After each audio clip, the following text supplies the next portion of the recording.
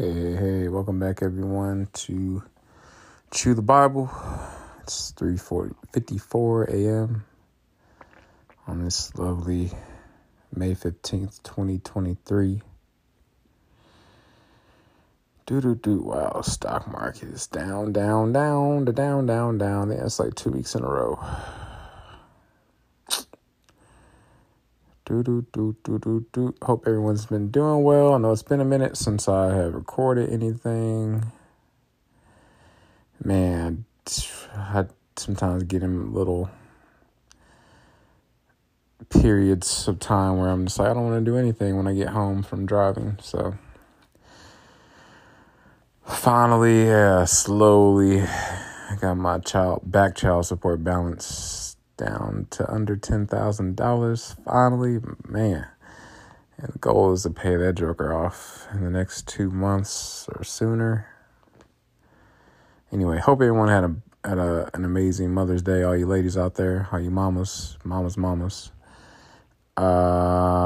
just going to get right to the word. This is a long one. Acts chapter 6. Because last time we talked about Ananias and Sapphira.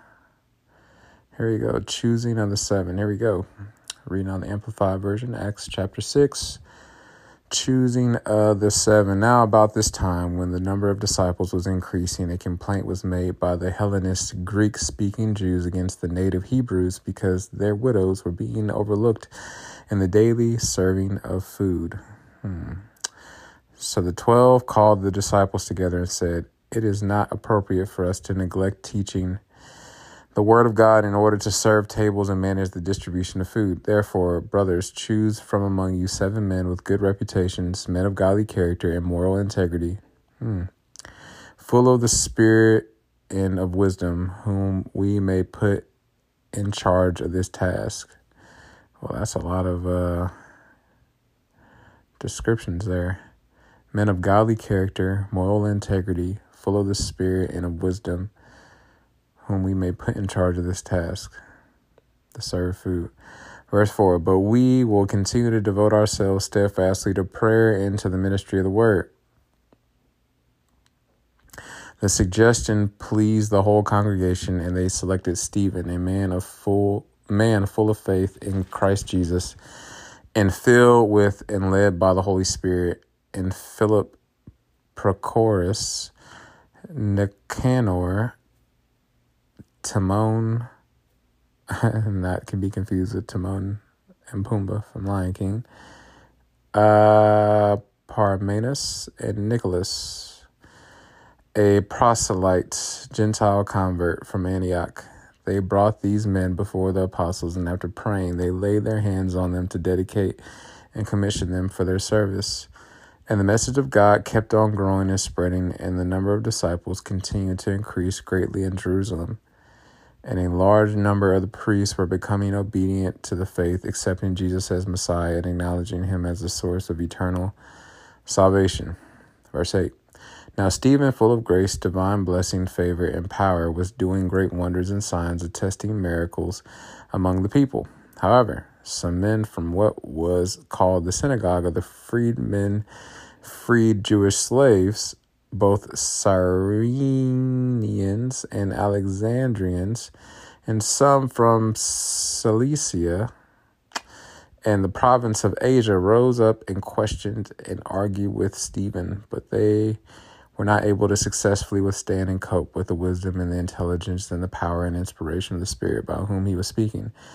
Then, to attack him another way, they secretly instructed men to say, "We have heard this man Stephen speak blasphemous, slanderous, sacrilegious, abusive words against Moses and against God." And they provoked and incited the people as well as the elders and the scribes. And they came up to Stephen and seized him and brought him before the council, Sanhedrin, Jewish high court. They presented false witnesses who said, "This man never stopped speaking against this holy place and the law of Moses.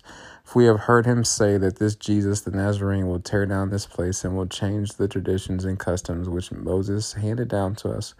And all those who were sitting in the council stared intently at him, and they saw that Stephen's face was like the face of an angel.